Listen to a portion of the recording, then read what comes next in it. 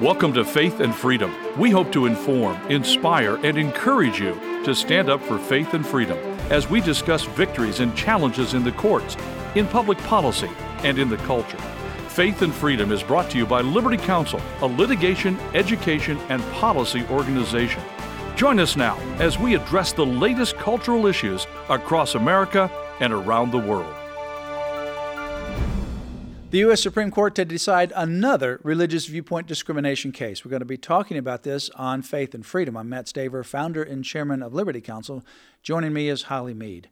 Well, Holly, on January 18, 2022, I argued the case of Shurtleff versus City of Boston. It's a Liberty Counsel case that came out of the City of Boston when they violated, intentionally so, the Christian viewpoint of Hal Shurtleff, the founder of Camp Constitution. Now, on the 14th, which was the Friday before this Tuesday, was the day that the Supreme Court had a conference.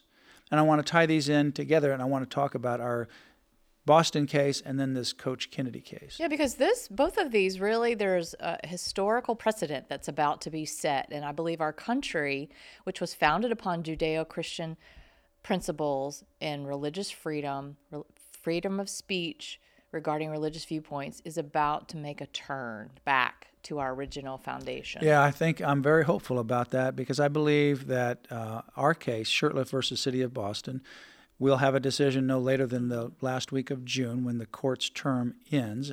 And based on how the oral arguments went, they went exceptionally well, so I want to thank people for their prayers and continue to pray because it's now in the writing phase. It was a historic day, I might say, and we're going to hear about that case, I think, for years to come. It will set the foundation and a great precedent with regards to religious free speech and particularly government's censoring of religious viewpoints, which is what happened in Boston. We'll come back to some of the facts that we've dealt with before. But I really do believe the Supreme Court is poised to turn us back in the right direction. And I think we're going to get a great victory on that. But again, continue to pray. And we'll unravel some of the specifics. But this particular case lays the foundation for what the court recently did as well.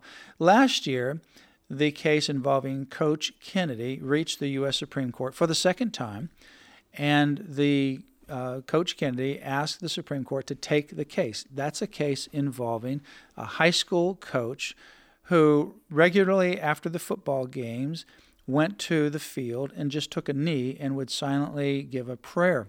And you know why he did that? Because when he started coaching, he made a promise to God that he would pray and give thanks after each game he coached, regardless of the outcome, whether they won or lost. He would always go to the 50-yard line and give thanks to the Lord. Yeah, and he wanted to give thanks to the Lord for the play that they had, for protecting the young people on the field from injuries, and just to give thanks to the Lord. So that's what he did. He went to the football field, he took a knee, and then oftentimes other members of the opposite team would join him afterward to pray.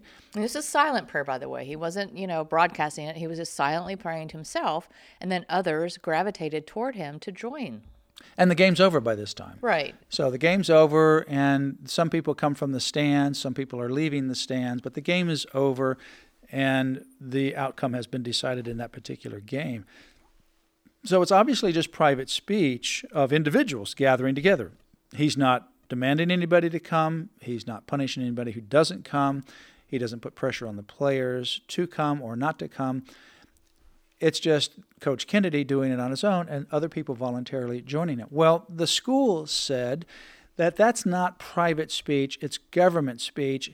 And they said, because it's government speech, we can't allow it because to do so would violate the First Amendment Establishment Clause, the church-state provision of the First Amendment. But it was odd, Matt, because this went on for years. He was able to do this, and all of a sudden they took a stand and said, no, you can't do this. It violates the Establishment Clause. And they terminated him when he continued to do that. Yeah. They terminated him. He filed suit.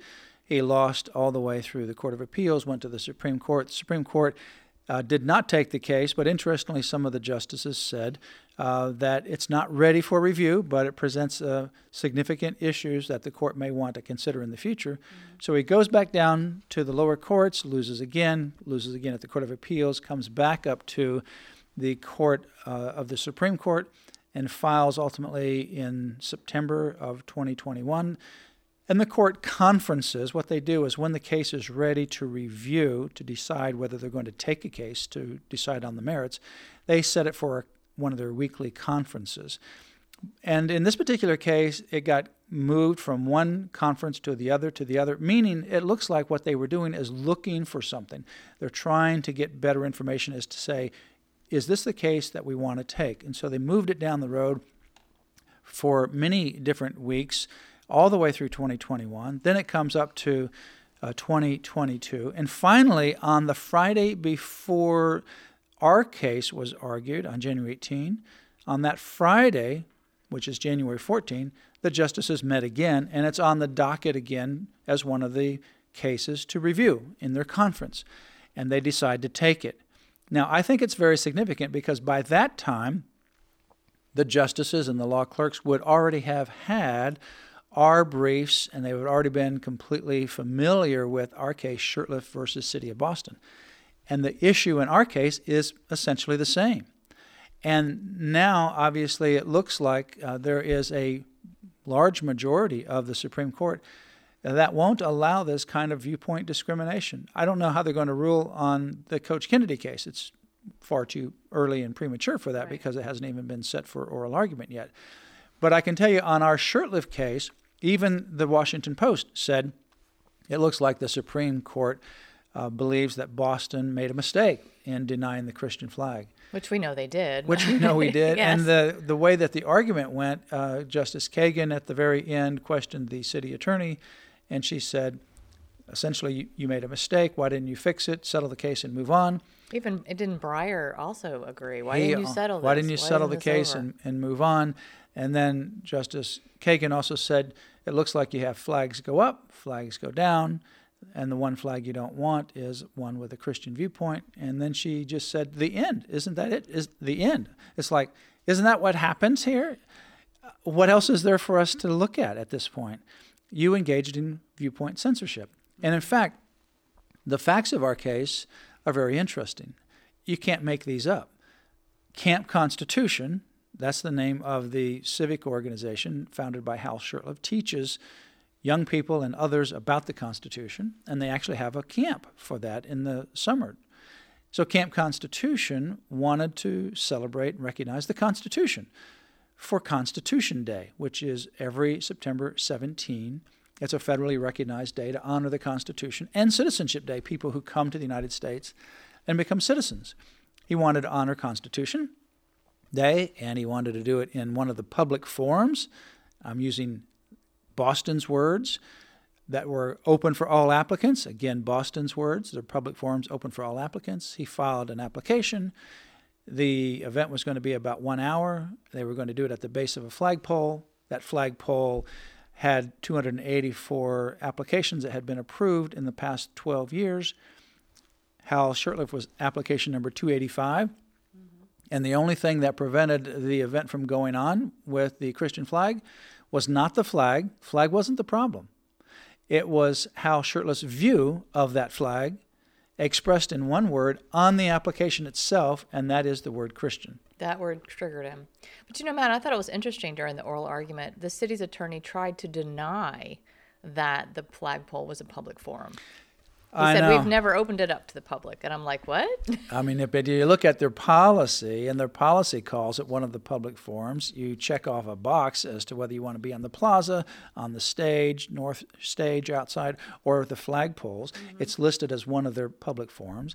And that same policy says these public forums are open for all applicants. And so it's pretty clear.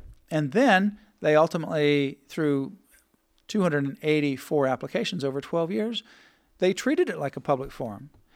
They had the pro-communist group, the Chinese Progressive Association, that would raise the Chinese flag in celebration of Mao Zedong, a murderer who brought revolution to that land and imposed communism in China. And they're all in favor of that. Can that really be Boston speech? And in fact, Alito called him on the carpet for that, called the attorney. Is that really Boston speech? He actually asked me, he says, don't they also raise the Chinese flag? And I said, yes, they do. And and it celebrates Mao's revolution. And also, a few days later, a private group that is Chinese, but they're supporting pre-Mao, anti-China, anti-communism. They raise a flag in protest of that. So how can that be Boston whiplashing its people between China, anti-China, communism, anti-communism, pro-Mao, anti-Mao, in just a matter of a few days? It's private speech. They just didn't want a religious viewpoint in their forum. And that's the issue. It'll be a big case. Continue to pray for Shurtleff versus City of Boston. And that case will lead us right in later this year to the Coach Kennedy case, lc.org. You've been listening to Faith and Freedom, brought to you by Liberty Counsel. Visit Liberty Counsel's website at lc.org. Call us at 407-875-1776, lc.org.